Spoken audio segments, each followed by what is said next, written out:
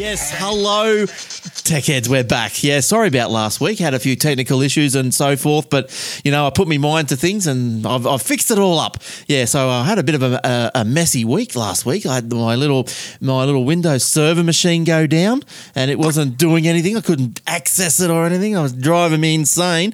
And then I logged in to do the podcast, and then nothing happened. There was no video. There was nothing. It was all crazy as well. So anyway, we had to abandon last week for the first time in history. The show was abandoned. Anyway, we've got I didn't abandon the stories though. We're going to go quickly through last week's stories real quick and bring you right up to date as of today. Rightio. And to do that, we've got here helping me tonight all the way from NBN country, Jason. Melbourne, Geelong. Hi, and we're coming here live from Geelong near Melbourne. How's it going? Good. You look like you're in the chopper. Can we have a can we have a road report, please, while you're there? Yes, and for the people who missed out last week, we'll give you all your money back that you paid for the show. Yeah, that's right. Money back guarantee. Every single last cent. We'll double your money. And times it by 10. Can't say fairer than that. No. So you've had internet problems as well, NBN problems. Who would have thought? Who would have thunk it? It went fine for the first week I was here. It was pretty cool. And it's 140. So that's a pretty good start, only because Wi-Fi is theoretical. I can get 20 up, 20 down most days. And then I was lucky to get one down. And I was like, that's not right. And it was rubbish. Like a half a meg. I'm like, this is getting ridiculous. And I did pings and trace routes and stuff, and I was getting 75% packet loss, which is ridiculous because you should get 0. And then we rang up by iNet and said, WTF, mate? And they're like, see if you can plug a laptop directly into your NBN box. So lucky I had my MacBook Pro here, so I whacked it in there. It was still getting the same problem. So we go, well, it's not the wiring. It's not your iNet Bob modem or something weird and wacky. Yep. It's got to be something in the system. So he said, okay, we'll try and put you through to the fibre team because it's definitely got to be a problem with the fibre there. Okay. I don't think he got through to the fibre team, honestly. Yeah, I just remembered. Yeah, just remembered. We do have a known fibre issue in Victoria. So, you don't have to talk to us about that and goodbye. Oh, so yeah. Great. And all the time I've been bitching in Winepool, of course, because that's what you do. And Yes. So I said on Winepool to the iiNet guys, there was a couple of them on the thread that I'd created, and there was other people joining in saying, yeah, we got problems in Victoria too. And they said, no, there's no fibre outage. We don't know anything about that. And one of the other guys said, well, I rang up separately and got told exactly the same story. Yeah, there's a known outage. And there's no outage. Like, well, your guys on the phone are just trying to get us to hang up and get us out of the phone call queue, I think. Yeah, because they said there was. And anyway, so after a few more days of complaining and trace routes flooding this thread that I put in there, they actually lodged a real honest-to-goodness fault, sent a technician down there and went, yeah, there is something wrong there. So we fixed it. Was it just you? No, it was this whole area. It was probably affected maybe half a dozen to a dozen suburbs. Yeah, right. Oh, geez, what a nightmare. So they fixed it, and then, it was going really good. And then last night, just before we're about to do the Obsidian Loft Minecraft podcast that went all crap again for 2 hours, I was getting the same 75% packet loss. And I'm, no, not again. We just got all this sorted. But now it's all good now. Yeah, that's and we can even watch our Fetch TV over it. Oh, good. Well, you don't expect to have these problems with the NBN, but I suppose that's what I was saying. It's like it should be the most reliable technology there is now. I mean, it doesn't get water in it because he's like, well, it's not ADSL, so obviously there's not water in the pits. We're like, yeah, I know this. I know. I've been dealing with broadband technology in Australia for a long time. We were one of the first few on the ADSL one when it came out. We were one of the first. My wife at the time and I were moved across from cable to ADSL and had our Telstra Big Pond 3 gig a month cap. That was huge. We were posting all this stuff like I joined Telstra for ADSL and all I got was this 3 gig cap and then a picture of the cap. Yes, oh look, I remember those old days. Yeah, the dial-ups and all that sort of stuff. It's all good.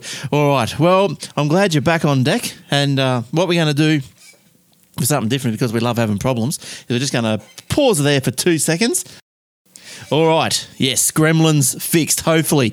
Now, I'll tell you what, if you stay tuned after, probably around the middle of the show, have I got some good news for you. I have got the best news. Anyone? Oh, no, you won't believe it, Jace. Apparently, there is a solution for the crypto locker malware thing. So how good is that? So I'm going to tell you all about that in a minute. But look, let's go straight into some last week's stories. Just bring us right up to date. We got Cortana, Microsoft's answer to Siri, is coming to Australia. We'll release Cortana in the next update for Windows Phone 8.1. So I don't think that's happened in the past week. Might be old news. Most people who own Windows phones will be very happy about that. Yes. Cortana. Speaking of phones, do I get to have a bit of a whinge about how Telstra sucks like everybody else has a whinge? Yeah, go on. Right, so I've got HTC One, which I've been raving about how wonderful it is. They're not. Right. This is my second one. The first one, you plug your headphones in and the sound still comes out the speakers, not the headphones. So I took it to Telstra and that's a fault. Here's another one. This one, after a few weeks, does the same thing. And now it's got this really cool feature where if you put it in your pocket, it'll switch off and not come back on until you plug it into a computer. That's handy. Not Telstra's fault. Fine, it's HTC. They screwed up. So Telstra are like, oh, we got this new LG G3 phone coming out. Everybody loves it. It's got Quad HD screen. Beautiful phone. 5.5 inches, so it's going to be a lot bigger than anything else I've ever had. You can pre-order it now. Yeah. And I could switch my plan to a cheaper plan. I'm currently paying $85 a month, so I can get 2 gigs. This would be $77 a month for the same 2 gigs and calls and everything. So I'm like, cool, I'll pre-order that and I'll switch my plan. They're like, yeah, we're happy with that. If you just pay out the rest of that phone contract, which was like $230 or something for the HTC One that doesn't work. Yeah. The second one. Then you can have it. So I'm like, great, that's awesome. So I put in my pre-order and then I got this email saying, oh, your pre-order's been cancelled. It's like, oh, great. What? But why did you want to pay the phone out anyway? Was it a piece of rubbish? Well, you have to. It's phone contract. Yeah, but the phone didn't work. You break your knees if you don't pay out your contract. But the phone didn't work. It was a piece of rubbish. That's right, yeah, but they still require you to pay for the phone that you've got, even if it's not working. You could take it back in there and then say, get me another one, they'll send it away for 2 weeks and then send you back a refurbished one or something like that. It was like, I don't care, I just want the new phone. Yep. So I read all the reviews and everyone's going, LG G3, best phone ever made in the whole of the universe, get it now. So I was like, cool. So I put in my pre-order, they cancel it and said, phone this number. So I phoned the number and it goes, this number is only open between 9 and 5 weekdays and it's 9 o'clock, so go away. So I rang another number and talked to them web chat, and it turns out that because I'm not currently living at the address that's on my account contracts, they can't send a pre-order phone to me at a different address because they can't cope with that. Their head explodes. So they said, you can't have it. They said, well, you can go into a shop and get it on the day and then switch. And I'm like, well, let's see. If I go into the shop on the day, I don't get my $250 Visa gift card that comes with the pre-order only. I don't get the free wireless charging pad that comes with the pre-order only if you do it on the web, right? And they're going, that's right, you don't get any of those funky cool stuff. And I'm like, well, I was counting on the $250 Visa gift card to pay off the old phone that you gave me that doesn't work. But so it wouldn't cost me anything to do the transfer and I'd actually be up in money. But as it turns out, they're like, no, you can't have it. I went into a store and said, is there anything you can do? I want to give you my money. I want to re-sign with you for another 24 months plus buy an expensive phone. And pay out another one. And they're like, no. Can't be done. If you can't get the phone delivered to the address that's on your account and be there with ID to prove who you are when it arrives, then you can't have the phone. Why can't you just tell me you've moved there? Or have you got to show I won't accept it because it was in the pre-order already. Oh, right. But can you pre-order again? Nope, because it was finished the next day after I pre-ordered. You need to ring the complaints department. They'll sort it out. I tell you who I did contact, Kogan, and I got exactly the same phone, which if I had got it outright from Telstra or Optus or Vodafone would have been $695, which is fine, but that's a 16 gig version because none of the yes, there he is, Ruslan. Look at old Russie.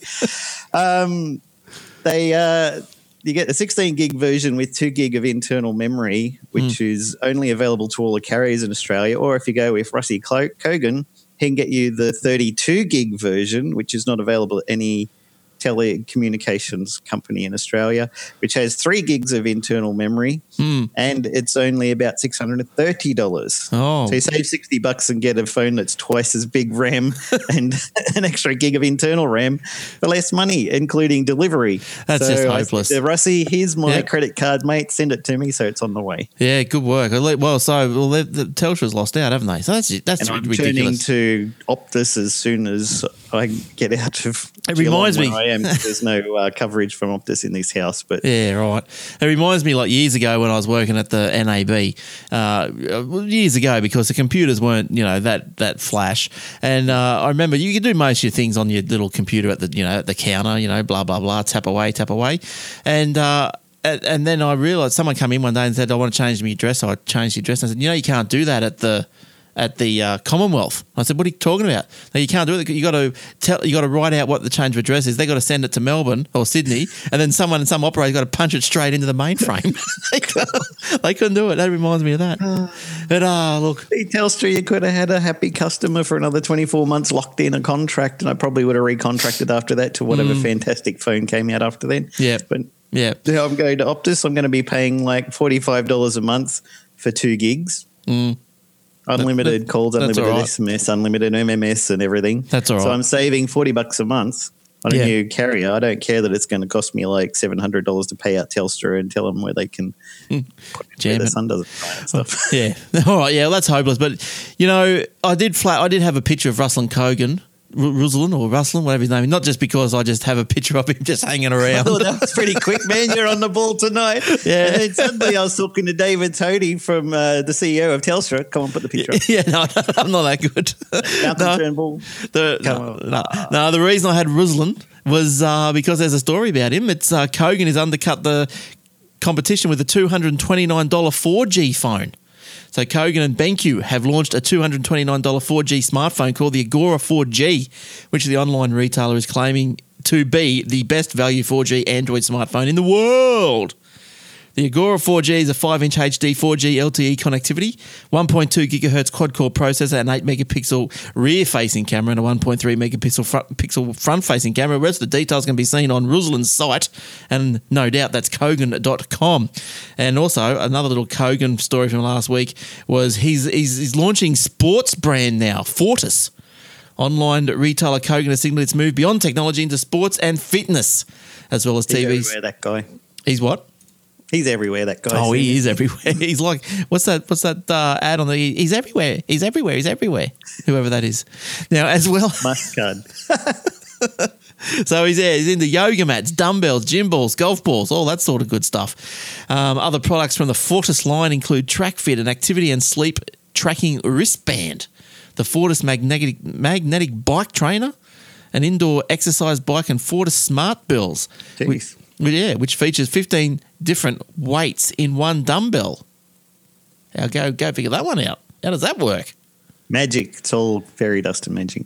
But that is weird. That's sucking air and I don't know. Anyway, founder Ruslan Kogan was named as one of the BRW's list of 200 richest Australians, with his wealth ranked at an estimated $320 million. That's not bad, is it? That's all right. That's pretty good. Yeah, look. The thing is, I don't know if I'd buy a Kogan branded something, but I'll definitely get an LG phone made by LG, which has just been imported by Kogan. It's made by the same company. There's not going to be any manufacturing defects or cheap shortcuts just because it came from there. Yeah. Now, look, bad news for the people watching the video this week, because there is none, because it stopped again. Yes, and I'm not going to restart again. So there'll be no video this week. If you're lucky, maybe I'll put up a picture of Jason with the show on the background. We'll see how we go. I don't know what I'll do. Do you reckon I should put one up there? Yeah, just like that. Yeah, that's right. I'll just snap that one. That would be quite hilarious. There's a great big screw Telstra on the wall behind me. Can you do that? Yes. Oh, yeah. You need to paint that wall green so you can. I don't think my housemate would be too happy about painting the walls green. No. I was saying the same thing for our show. He's like, just get it painted up. No, I don't think that'll go down well. No. Yes, look, we have got the lounge with us as always, and hi, Rob Painkiller. He's saying that yes, the stream is working, the video is working in the stream, but the actual recording of it keeps going up the toilet. So he's going to amaze him. Good work, son. Yeah. So anyway, all right. Let's quickly move on to Jace. You didn't have any stories last week because you were NBN internetless. So another quick one here from last week. Apple lops $200 off the MacBook Pro. So there you go. If you want some cheap Apple MacBook Pros, they're $200 cheaper. So look, see, I even had all these things ready to go, all these images, and now it's just all going to go to waste. Oh well. Blah blah blah blah blah blah. Oh, Apple's profit. There's Ruslan. Oh, there's that phone, Agora 4G. You're on the bulletin. You do it so well, and now it's all falling to bits. I know. So because I start thinking about too much about what's going on, and then it just. That's your problem. Start thinking. What have I told you about thinking, Tommy? You shouldn't do much of it, I was you. Just shouldn't do it. Apple has reported a net profit of $7.7 billion. Whew. Nice. Yeah. Interesting to see how they go after Beats is fully integrated from this week. Yeah, that's a lot of money. Sales of the iPhone in the quarter grew by 13.9% to 35.3 million. Meanwhile, iPad sales totaled 13.3 million. That's down 8.9%. So I don't know what's going on there. Although the company credited strong iPhone and Mac sales, its overall quarterly results had 7.7 billion profit a quarter. I could do with a bit of that. Couldn't they? Yeah, just spread it around. That'd be nice. That'd be real nice. All right, now, this week's stories. All right. Well, let me start. Don't you start now. Cue the siren noises. Warning, Will Robinson. Officeworks issues recall after a USB charger melts. Danger. So apparently, as many as 3,400 chargers have been sold, according to the New South Wales Fair Trading. Approximately 1,050 of the products with model number MS100-71223 were sold in New South Wales. Here's the thing. They went on a great big blitz last week because some chick got electrocuted by a cheap Chinese knockoff USB charger. So they're like, only buy the really good ones from like Officeworks and stuff. And now it's like, I got one from Officeworks and it still killed me. What now? Yeah, so... can't win. No. So they're going... New South Wales Fair Trading... has been undertaking hundreds of inspections looking for unapproved electrical devices. So I wonder, which got me thinking, like, so these people that, you ring up China and you say, send me 10,000 USB chargers. Well, they wouldn't be approved. No. So they're naughty. I got mine from eBay. Probably came from China.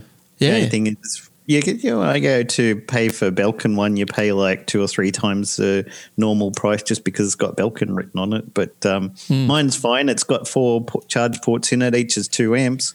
I charge everything up fast just for the one plug. I bought to have a 6 to 8 socket power board to plug every bloody thing in, and that one won't. That one goes sideways, so it has to go at the end, and this one goes upside down, so it goes in there, and those two won't fit together because it's a bit too fat. You just get the one plug and USB them all into the side of it, charge them all up from the one socket. Well, I had the little 4. I had a 4-pack double quaddle adapter. Quaddle adapter. Yeah, for the old cigarette lighter, the old quaddle adapter. Yeah. Got it from China, plugged it in, fuse blew. Hilarious. So then I had to get onto eBay and I had to look for fuses. No, I don't know where I bought one from. I think I went to the Servo somewhere. Oh, Servos don't sell fuses anymore.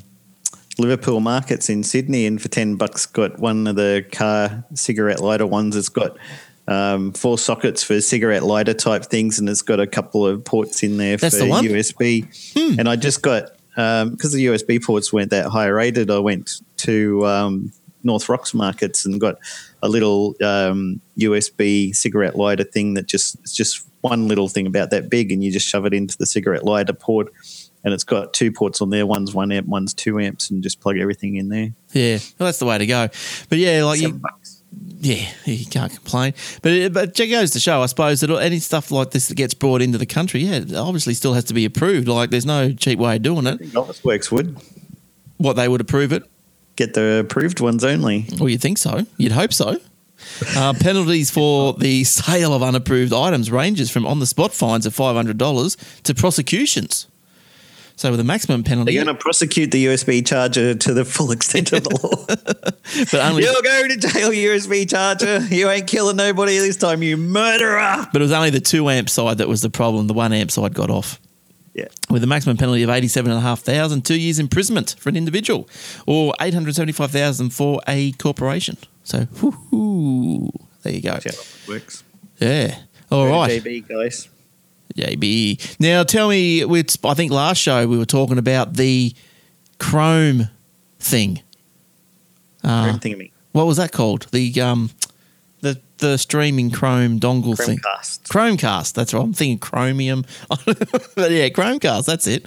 Now, Chromium is the open source version of Google Chrome browser. So, I was nearly there. So tell me, Chrome. I went into JB Hi-Fi, spoke to the all knowledgeable JB Hi-Fi orbs that just circle around the store. all knowledgeable, let's call them, yeah. And he told Anyone me... who works in sales, I wouldn't say all knowledgeable about anything whatsoever. No, because he told me the biggest pack of frog crap I've ever heard.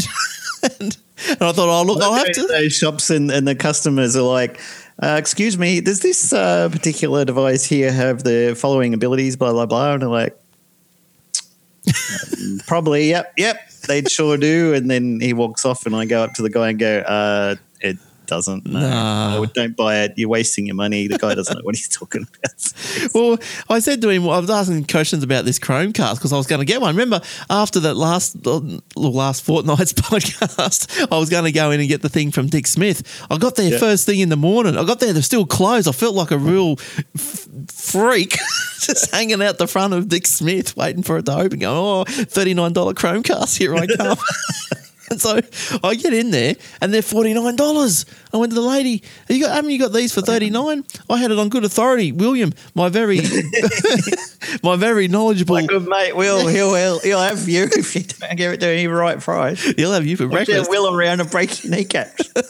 And yeah, so I said, she goes, oh, look, no. She said, I'll scan it in, and so she scanned it in there, $49. And I went, I'll see you. $35 US, so they got the Australian tax on them, which made them $49.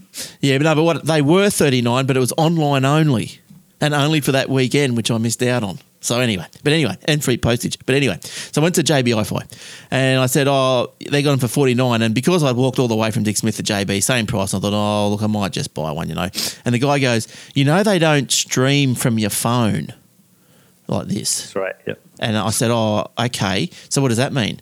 And he says, so you can't stream a movie from your phone because the Chromecast connects to the service you're streaming from to stream it. Yep. But then I come home and I'm looking at the site and you're sending stuff to the Chromecast from your phone. If it's running in something like a browser or an application and it's Chromecast ready... Yeah, right. And it's programmed for it, then you can send it through. So a lot of people reprogrammed their there was a famous guy, I can't remember his name now, but they were talking about on Leo's podcast where he had an app that lets you watch movies and stuff. And before the Chromecast's API came out, he reverse engineered it so that his program would. And then they set up a approved list of apps for Chromecast, and his wasn't on the list. So then all of a sudden your Chromecast didn't work with it when it got updated. And it was like, it's a conspiracy. They hate this guy. They're trying to... It's like, no, we're just trying to stop malicious stuff from doing the wrong thing. He can be added onto the list of approved apps, and then he got added on, and then suddenly his app could Chromecast movies to the thing. But usually what happens is the Chromecast. You've got a browser open on youtube.com or something like that. And you're like, oh, I don't want to watch this on the little screen, or you've got it on your phone or whatever. Yeah. I want to watch it on the big screen. So you can press the Chromecast button and it'll send it across. Same as the Apple does with their AirPlay. Right. The apps have to be written to know that technology and the protocols to be able to send it to the device. So if you just get any old app, you can't Chromecast that. But if it's Chromecast ready, then you'll be able to do it. So you can get an app that will sync to your media server. Yep. So you can still do it. It'll just stream it through, yeah. Yeah, so that's all I wanted to do. That, the one that he's talking about is you go to youtube.com and you say, I want to Chromecast this. It doesn't download it into your computer and then send it over the Wi-Fi, stream the video to your Chromecast. It says to your Chromecast, here's the video that Glenn wants to currently watch. Here's the URL of it and where we're currently up to. You start streaming it directly through the Wi-Fi from YouTube yourself, and then you could switch your computer off and it would keep on going on the Chromecast because the Chromecast is streaming it directly, not your computer. So that's what he's trying to say, but he probably doesn't know that there's Chromecast-enabled apps. So he was half an orb. Yeah. Yeah, he was half orb. All right. Half man, half orb. Okay, what... He's a mudblood. What stories have you... call him in Harry Potter. Almost a year after the launch, Australian Xbox One owners still cannot walk into a room and say Xbox On to activate their console. In the US, saying Xbox On will switch on the console, the TV, the home theatre receiver, and set them all to the appropriate settings. None of this is currently enabled for Australian users, even though the hardware that makes it possible is present in the local version of the machine, and it otherwise deals perfectly well with our Australian accents. Good. Significant missing feature is the integration of TV content, both free-to-air and pay TV. In the US, a cable TV receiver or digital set-top box is plugged into the Xbox, which then outputs the signal to the TV using the pass-through. This setup allows users to change the channels with voice commands, see information overlays on the TV screen, and more. Currently, this feature is disabled for Australians. Sweet. Another perpetual bugbear for Australian gamers is the scarcity of local multiplayer game servers. Many companies will not set up a powerful data crunching centres on our shores, so players have to make do with systems in Western California or Southeast Asia. Both solutions can cause system slowdowns and difficulty finding locals to play with and against. On this topic, at least, we've got good news. Xbox One data centres are arriving in Australia soon. Good. We have made the commitment to launch Australian data centres. They're not open yet, but we do expect them to open sometime this year. On Titanfall, they worked with EA and Respawn to come up with a local service solution for Australians because the local data centre isn't up and running yet. So good news in the future for some stuff. Now, I've got an Xbox story. I bought a game for my Xbox. Probably the Congratulations. All by yourself? I walked in the EB Games all by myself on Ard and Ard and Dick Smith? No, not Dick Smith. It was the same day, actually. I walked out of JB Hi-Fi and walked into EB Games. And so anyway, I bought the kids Minecraft on the Xbox. So, yeah, they've been playing that. They like it. Hey? Good? You can buy it online and just send it straight to your machine from the Xbox Marketplace. You don't need a disc, but probably. Way, I guess if you're there. I've only got like a little 4 gig Xbox. Yeah. You know, one of those little cheapy things. Cheap, crappy one. Yeah, but anyway, doesn't matter. Bought the disc. But so can they play with other people without the subscription to Xbox Gold or whatever it is? Probably not.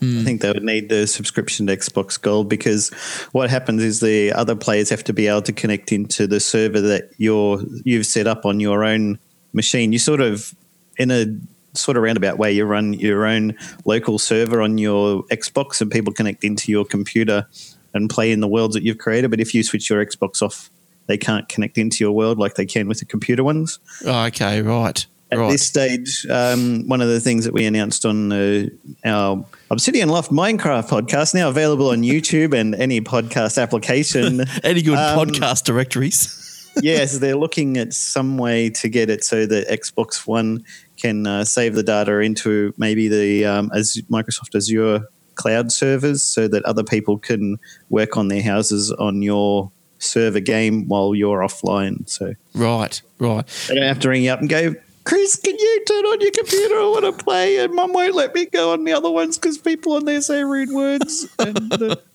yeah. What is your server still running? Yes, we got two. Well, there's one hidden one that my daughter and her friends play on safely. They can do whatever they want on there. And we've got our Attack of the B Team public server, which is has a special mod pack to allow you to do extra stuff that doesn't come with a normal Minecraft. Yeah, right. So, yeah, rightio. Cool. All right. I'll have to get the kids to jump back on and see what's changed. Oh, have you got the tablet world going? No, Mr. T's.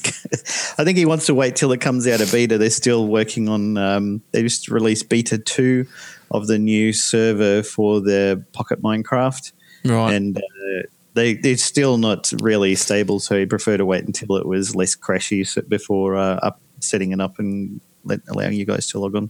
I can't understand when the kids get halfway through building a house and the server crashes, and then we have to delete it and start again because it just makes everybody cranky. I can't understand why they don't all just talk to the one server or something. Like why? Eventually, they said they're going to try and make it cross-platform like that, but at this stage, because the desktops were all written in Java, they just wrote it for one. They just wrote it once in Java and it worked on all platforms because Java is cross-platform. The Pocket one and the Xbox and the PlayStation had to be coded from scratch because you can't run Java on those. So they wrote them in C++, and they're trying to catch up for the last 2 or 3 years that Minecraft has been in development and adding on new functionality, new creatures, new objects, new things you can pick up and items and things.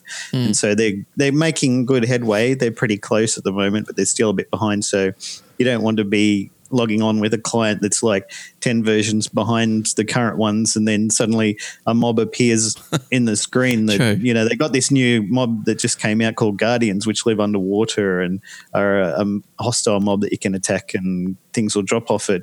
If your little pocket PC one doesn't know what a Guardian is, the computer would probably crash, and then its phone doesn't work anymore and get a bit cranky. So wait until they're all in sync. And I was saying, even on the show last night, I was saying, the Xbox has to be done in C++. The PlayStation has to be done in C++. The Pocket one has to be in C++.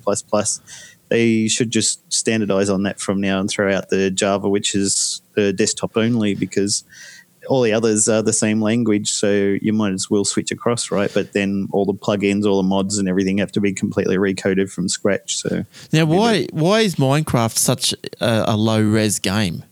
Like, they obviously set out to make it like that. Is that because they couldn't be bothered drawing stuff? Well, Notch isn't that great at drawing things, but the original idea came from a game called Infiniminer, which was just made of blocks. And the guy, I've been reading the story of Minecraft book that I bought from a real shop, and it's paper and everything. Oh, what's that? Marcus Persson, who's known as Notch in the Minecraft world, who created it, saw this game called Infiniminer, and it was basically the original Minecraft, how it started, and this guy had been making it.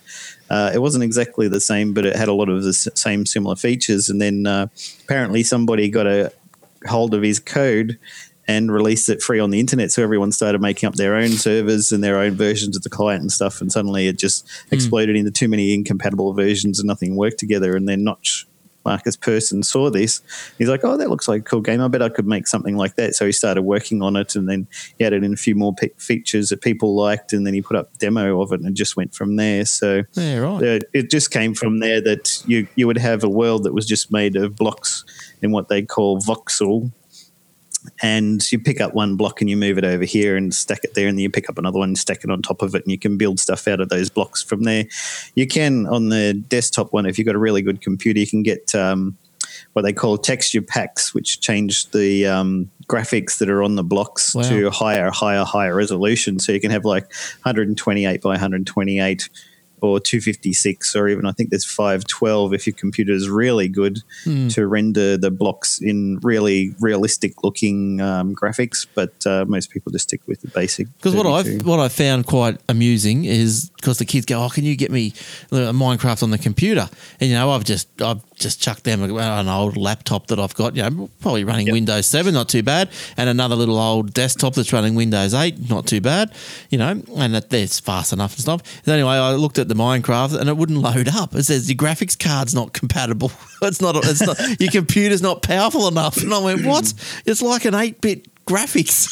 Like, Yeah, what's going on? because it's written in Java. It's not actually 8-bit. It's 64-bit code.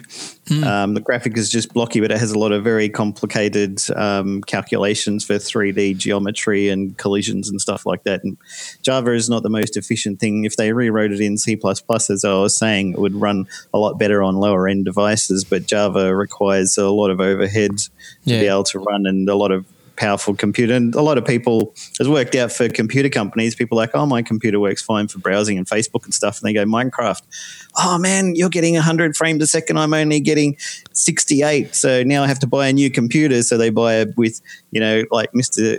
Tompkinson or Will has got Crossfire cards at 2 gigs each and 64 gigs of RAM and big terabyte SSD hard drives and stuff just to run Minecraft really fast. Yeah, well, I'll tell you now, I've got another question for you after this story, because Microsoft has, and it's going to relate back to Minecraft, I'm not just changing topics altogether, but Microsoft has announced its Surface Pro 3 will go on sale in Australia on August 28th. Now, prices for these things start at $979 for the 64 gig i3 model, increasing... Base model, guys. That's the base model. Yeah, up to $2,279 for the most expensive 512 gig Intel i7. Why would you want an iPad 4 when you could have a Surface 3? It's obviously much better because it's made by Microsoft. We know how great they are at making tablets. Pre-orders are now possible. Now possible. Via. And I didn't even... They want to give you a free one if you pre-order. You get that one plus a free one for your kids or your wife or something. Because seriously, who's going to pre-order $2,000 Surface Pro 3? You know what you do get for free when you order them? This is on the site. No, they're so generous, Microsoft. You get a $25 App Store card. Whoa, dude! Great? Oh, I'm ordering 2. Now, I didn't know the URL to the Microsoft Store. Do you know Nobody does. No. It's microsoftstore.com. There you go. Everyone knows Apple. Everyone knows Play. And I never knew it until I read it. So obviously, like with anything. But anyway, when the site blah blah blah, Microsoft wants the device to be seen as a rival to the MacBook Air, with Microsoft Online. It's worse, doesn't it? Capabilities. Yeah. I'd want some of the stuff that those guys are smoking because it sounds pretty awesome. Serious. The Surface Pro has a larger 12-inch screen compared to the Surface Pro 2, as well as being lighter and thinner than the previous model. Now, my question is, so therefore you would think, because it's essentially a i7 Windows 8 machine, so therefore you could run your Minecraft on a tablet, but the computer version. If they had a version of Java that runs on there, I don't know if they do. It's supposed to be able to run just about anything. Be very surprised if Java would run on it. Oh, right. And look, all this talk about Minecraft. You could ask Will. He's an expert on all things Microsoft Surface. Look who's come out of his burrow. How about running Minecraft on a Microsoft Surface? Would you do it? It's Will. The question is, why would you do it? That's the question. Hi, Will. Although, given that you've just paid $2,000 for a laptop, you'd probably want it to run Minecraft, wouldn't you? Well, yeah, you'd like it to. How are you going, Will? Good for you to join us. Yeah, it's actually Fuzzy Chops is here, everyone. I literally just got back from work and I've had a haircut, as you can tell, so that's why I was running late today. I was going to say that the hair on your... is I've got to shave because the beard's longer than the hair now. I was going to say the hair on your face is longer than the hair on your head. And you got your little ear all squashed up. Hey, what's wrong with my ear? What? He had his hat on a bit too tight and it pushed all the hair through his head and out through his chin. All right. Well, you've come at the end of our Minecraft segment. Yeah. Bad timing. I was channeling you. I was in the chat room and I just was trying to get things set up so I could jump in, but yes, anyway, it's all good. All right. Well, you can ride the wave till the end of the show. Because, Jace, what's another story that you might have this week? Well, if Foursquare's attempt to force users into Swarm, which I'd never heard of until one of my friends started posting Swarm check-ins on Facebook, has taught us anything, it's people don't like being forced into apps. Oh, Facebook, never one to heed the lessons of history, same as the Australian government, will soon be forcing its iOS and Android users over to Facebook Messenger, and many users are not happy about it. Facebook sent an email to users alerting them messages will be disappearing from Facebook's iPhone and Android app. For now, messages will remain in the iPad and Windows Phone app for now, as well as the mobile web and desktop. While Facebook is suggesting users make the switch over to Messenger for some time, the social networks stopped short of actually forcing them to do so. But now they've, if you're yet to download Messenger, you'll see reminders prompting you to get it. Eventually, the messages disappear entirely, and users will only be able to check messages via the web or the Messenger app. Why are they doing While Facebook this? Messenger has been available since 2011, many users who've still not downloaded the app are reluctant to do so and not pleased about the new push to force them into the app. So why would Facebook be forcing users into an app that some people still don't want to use? The company says Messenger is faster and more reliable than chatting within the main Facebook app. Messenger also has more features like voice and video calling, but the real reason may have something to do with Facebook's bottom line. Of course, they're going to monetize it, right? Oh, I thought it was just Yeah, well, I mean- Facebook's bottom. Ads everywhere. I pretty much have to use the Messenger app because the Facebook app's more or less useless for me at the moment. It just keeps crashing, and not just my phone. Most people I've spoken to since the last update has just been absolutely horrible. So I actually don't mind the app. It took me. I was one of those people who refused to install it. No, don't want it. And now that I've got it, I'm actually glad I did. There's only one reason that I like it is because its notifications are separated out. Before, even if I selected the only notifications I want to receive from Facebook app are the ones from the Messenger, I still got Bob has liked your post that you posted 3 years ago on his page. I'm like, I don't need to know that. I just want to know if somebody wants to talk to me. That's it. And just refused to do that. So now I've got a separate app. I get the notifications differently, and I can get them on my Pebble Watch. Nice. Well, I logged into Facebook, Foursquare the other day. I hadn't logged into it for ages. So I logged into it, and yes, I was presented with, I couldn't, it just said download Swarm. I go, well, I don't want Swarm. I want Foursquare. And I couldn't understand what it was doing. I said, well, all right, I'll download your stupid Swarm then. So I downloaded Swarm. I went, well, now where's Foursquare? I don't know. So has it changed? So there's no more Foursquare? Is that right? No, now it's Swarm. So it's changed its name. Oh, I couldn't get it. Fantastic, right? I couldn't get it. Why couldn't they change the app? So when the app comes up, you load it up, and it just says push an update out, and you load it up, and it says, "Hello, this app is no longer working properly. Please download Swarm and enjoy Foursquare as it used to be, but under a new name." Why didn't it do that? I didn't know what was going on. If my phone said that to me, I think I'd throw it against the wall, to be honest.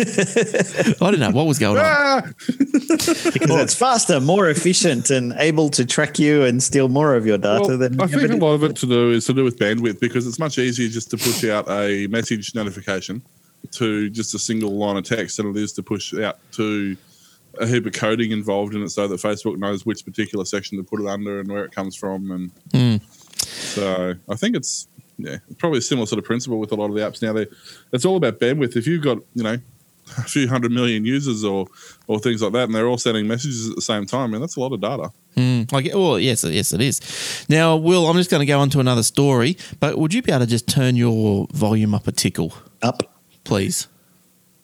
You'll have to speak louder. I'm wearing a towel. We'll just see how you go. But anyway, we'll see how he goes when he comes in after this. Australian researcher Joshua Rogers has discovered a method for getting past PayPal's two-factor authentication. That's no good. I thought two-factor was unbreakable, which is possible due to an issue in the way that PayPal accounts integrate with eBay accounts. So a PayPal spokesman told scmmagazine.com in a Tuesday email correspondence that the company is aware of the issue, which is limited to a small amount of integrations with adaptive payments, and he's working on getting it addressed as quickly as possible. Rogers said PayPal told him something similar on June 5. All the way back then, Rogers got on his goat, got his ire up, he did, and he said, "I'm going public. That's it, I'm public." And here's the question: why don't we have Steve on this week? He'll be the one to talk to about it, right? That's right. He probably wouldn't be allowed. He flew down here today. Hey, it's in Melbourne. He did, yes. Hi, Steve. In rainy, sunny, snowy, windy Melbourne. Overcast. Now, hail. So anyway, apparently the problem was never fixed. So old Jace decided to disclose the issue on Monday in a post. And also, Google finds images in Gmail leads to child porn arrest, child abuse arrest. So they've gone through people's emails. This is another, there's probably another side to this argument. But police found child abuse images on this guy's smartphone and tablet, as well as emails and text messages discussing his interest in children. In 1994, he was convicted of sexually assaulting an 8-year-old boy. Detective such and such of the Houston Metro Internet Crimes, we have a problem, told the agency this guy was trying to get around getting caught. He was trying to keep it inside his email. And he said thinking no one could see that information. Well, Google trawls through your emails. I don't know, they must obviously be actively seeking porn, are they? Well, what they had a discussion about that on Twit with Leo Laporte this week, and one of the guys on there used to work for the NSA said it's probably they were actually alerted by a child porn prevention, child safety company, and he said what would happen is they would have a database of known graphic images like this and links to where they got them from. And if they could match it up a hashing of that against what this guy had in his emails, maybe he was already known to be like that, or maybe they're just running it through because the government or police require them to keep an eye out for this kind of thing. Yeah. I mean, you can just make a code, which is what they call a hash of an image or a tune or something like that, which is how they do content matching for like YouTube and things like that. And if it's a known image already and he gets a copy of that image, then you can do it based on that. If it was something that he just took yesterday, then obviously they're not going to have that in their database. But if it's something that has been circulating around those kind of people's computers and networks, and they've got connections in there and they get copies of those images stored on their database, create a hash of it, and then say to Google, if anybody has got anything like this on any of their accounts, let us know. Then that's probably what happened, rather than somebody at Google going, okay, now I've got to log into Will's email. Yeah, he's been a good boy. Okay, now I've got to go into Glenn's, read all of his emails. Geez, he's got some boring crap in here. All right, go into Jason's emails. Oh, yeah, he thinks he's really cool. What a stud this guy is. Yeah. Going to the next one. Nobody's going to sit there going through millions of emails through billions and billions of accounts. So no way. They have to have a computer that's matching these things up, and eventually it's going to alert them and say, hey, due to the colouring in the image, it looks like there's a lot of flesh in there. Right against a database hash of known images. Yep, we've got one that matches that.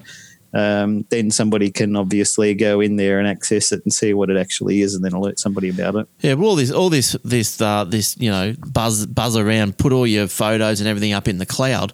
Well, I know I've mentioned this before, but it's pertinent again for now, I suppose. But I put some photos up in the cloud of the kids, and one of the photos was the kids having a bath, and Microsoft sent me an email. So obviously that photo was not around the place. But they've picked it out and they've said, oh, hello, you've got porn in the SkyDrive, get it out. And they said otherwise they closed me down. So I pulled it out. So yeah, I guess it would be matching based on flesh tones, the quantity of shapes flesh tones in and image. sizes and somebody's stuff. Like, let's better check this out. Yes. How you going, Will? They got facial recognition, so they could definitely tell there were people in there. Oh, yeah, that's right. But do they not like a picture of a bum and they go, whoa, that looks like 2-year-old bum recognition. Smooth as a peach, that one. So definitely is being naughty there. Yeah. Will, how you doing? Yeah, just looking through some stories. The problem is I don't know what you've already covered, but there's some interesting stories happening this week, that's for sure. The one that just you have done the see-through mice by any chance? No. You missed see-through mice, really? I saw the article. We haven't talked about it, though. What is it? See-through mice? Yeah. Scientists have, they've been able to make organs transparent to varying degrees for free for like a century now. But they've actually figured out a way. Obviously, they're not alive; they're dead. It's for research, but they've figured out a way to make the organs, the bones, the tissues, the muscles, everything all transparent now, so they can study a body that's complete in perfect, perfect completeness rather than. That's a different story to when I saw in the news today that they've found a way to make carbon nanotubes water soluble and can colorize them so that they can inject it into a mouse or eventually a human, and it goes through their blood system and can circulate through the brain, and they can see where clots are, where the blood is being blocked off, and they could do an operation directly there. Yeah, that's part of the story later on. They're saying that things like they've been able to map out the brain or certain organs in that exact way, and it picks up much more than X-rays or MRIs could possibly do. Figuring out how organs work and how the central nervous system reacts and things like that.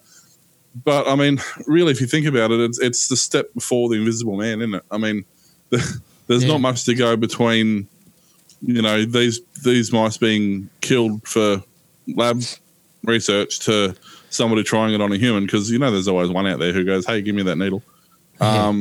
I don't know. I've walked through Sydney City plenty of times, and I tell you what, I feel pretty invisible there. Yeah, well, there's that. So, but for some reason that just grabbed my attention. It's I don't know if it's a really amazing scientific breakthrough or something that really shouldn't exist. Well, I'll tell you something that absolutely grabbed my attention this week, and that is now. And actually, it's probably ironic that it has come because I only had my first taste of the Crypto Locker virus last week. Not me personally, but one of my clients. And you said, haha, sorry, reformat. Yeah, I did. And he got a reformat. But now it has come to light. There is an antidote. Can you believe it? There's an antidote. The Decrypto Locker. You go, the malicious program encrypts files on Windows computers and demands a substantial fee before handing over the key to unscramble files. This guy, the one I saw, came through by way of an Australia Post spoof email. Came from ostpost.biz, and we all know that the .bizes are great. Yeah. And did you see today that they've launched .fail and .wtf? Yes. Yeah, I saw that today. I was reading that. Yeah. And so anyway, so he clicked, it says, yes, hi, you got a parcel waiting for you at the post office. Please put this code in and we'll tell you which agency to go to and pick it up or whatever. He put the code in. Did you ask him if he'd actually ordered something and was waiting for it, or he thought this was a wonderful gift that Australia Post was sending him because they're such lovely people and thought that it might be his birthday or something? No, he actually was waiting for something, but I think, no. Yeah, but without the, I suppose, why would you have to put a password into? It was very. I may have even fallen for it. I don't know. Just luckily it didn't come to me. However, it's definitely fall for it. Yeah. Yeah, but all I can say to him is, look, I said, you email you with some, Tindle Tondle telco. And and these spam things are just coming through all the time. Like if you're with rhymes with Helstra, I said if you're with Google, Gmail, or something like that, they're probably going to be caught and spammed out. But anyway, So anyway, to decrypt the Crypto Locker, there is a page, the decryptolocker.com. And you upload one of your encrypted files and lo and behold, a key comes back. And it's the unlock key, apparently. And it's because customized version of the program to decrypt it too. Yeah, because that wouldn't have been written by the guy who wrote the original program, would it? No, they what happened was a couple of security companies actually got into the site where they were doing where they were asking you to upload your files and pay money, and they stole the encryption keys from the bad guys.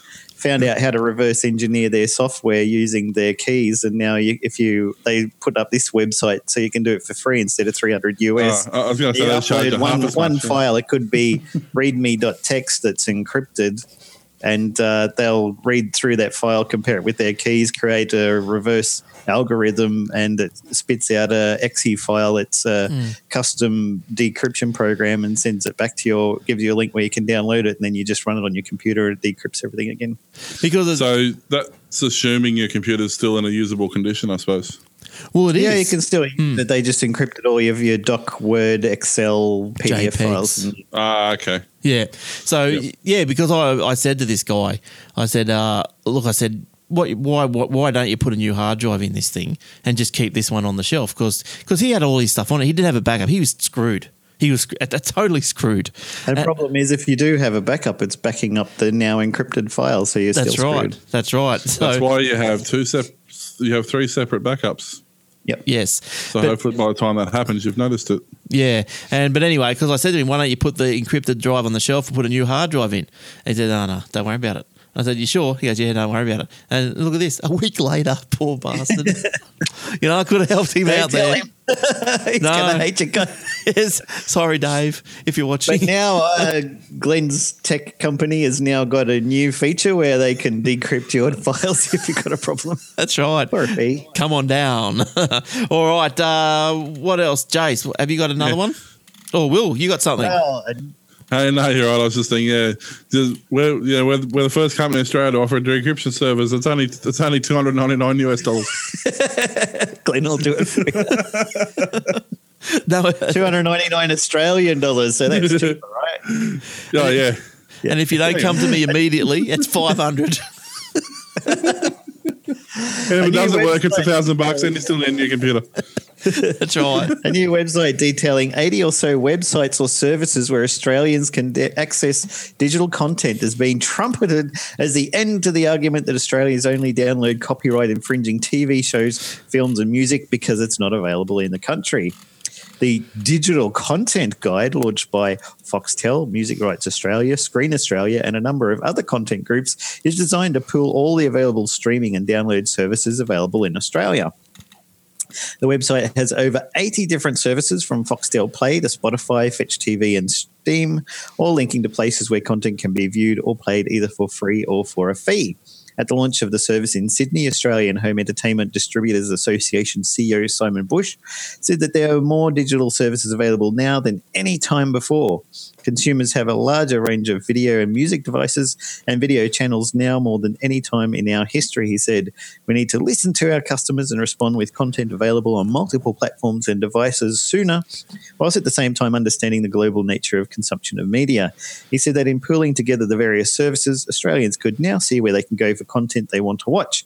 The lack of availability is no longer an excuse for copyright infringement, he said. But the service itself does not allow customers to search for which subscription service contains which show or film they want to watch.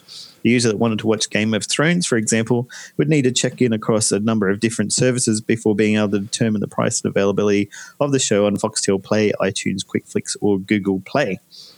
So there you go. That looks all right. That was a nice idea, but basically it's just a bunch of bookmark links that just go to other sites where you have to type into their search engine. Breaking Bad, no, you don't have to close it. Go back to the digital contents thing. Who else has got it? BBC iPlayer, click on there, go there. No, they haven't got it. Close that one. Go to Foxtel. Have Foxtel got it? Yes. Cool. Oh, I have to subscribe for $100 a month. So screw that. Okay, on to Google Play. Have they got it? No. But the stupid thing is, is, like you could type in Breaking Bad and it searches through all the services handily for you, like they do in the US with canistreamit.com, and in the UK, this is just basically a bunch of bookmarks to other places where you can do your searches at. Is it just me, or does everyone have trouble with the Australian catch-up apps? Jump In is the worst for me. Then Channel 10, second worst. And then ABC iView is the only one I've used, and that's because they have Doctor Who, and it goes quite well. But that's good, yeah. iView is great. Yeah, iView works. That's based on the BBC one, isn't it? Probably, yeah. I use it on the Xbox or on my tablet. It works great. Yeah, but this Jump In, it just drives you insane. So I can understand why people just get the craps with it. All right. But this service doesn't solve any issue. No, it's past. Yeah. All right. So, Will, we better have a story from you, and I think we're going to have to quickly get through the rest and get out of here. I'm assuming you guys have covered the politicians trying to explain the internet story. No, we thought we'd leave that for you because seriously. Oh, really? I'm not going to go into too much detail, but basically they've decided that there's a new way that they can sift through everything that everybody's doing. But I love his quote. What was his quote? We're not tracking what websites you visit, only the web address. Yeah, we're not tracking the website, the address. That was Brandis, wasn't it? Same thing. Was that Brandis? Yeah, Brandis. Yeah. And then they went on to say, he was saying things like, we're not collecting the data. We'll only collect the landing page data and then after every site you click on from within that landing page, you're only collecting the metadata.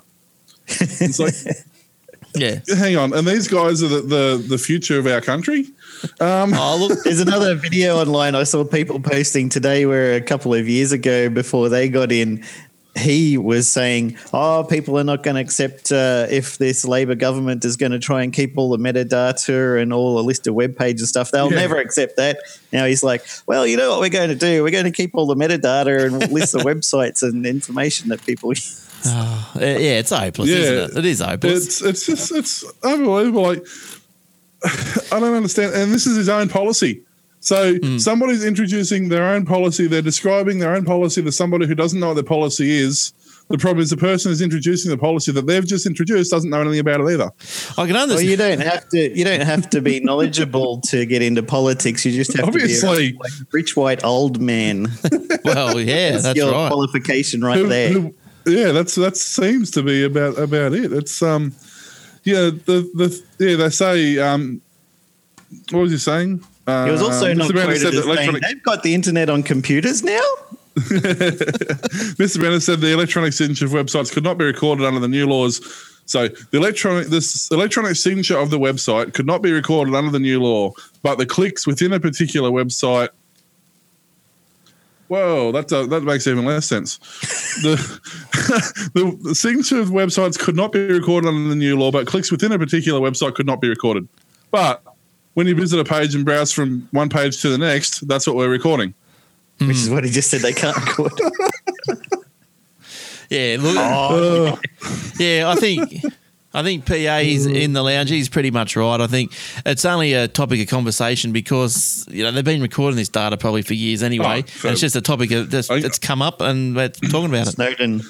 It's been more than years. It's been decades they've been recording everything we do, so it's not unusual. But the fact that there's even an article. I was actually reading an article. I just started reading it while I was at work, actually, saying that they've just come out recently and said that every phone call you make, every time everything you've Googled, every Facebook post, it's all tracked, which we knew. But there was one from an ex-FBI agent saying that they've hunted and killed people based on metadata that's been stored on them. Yeah, I saw that.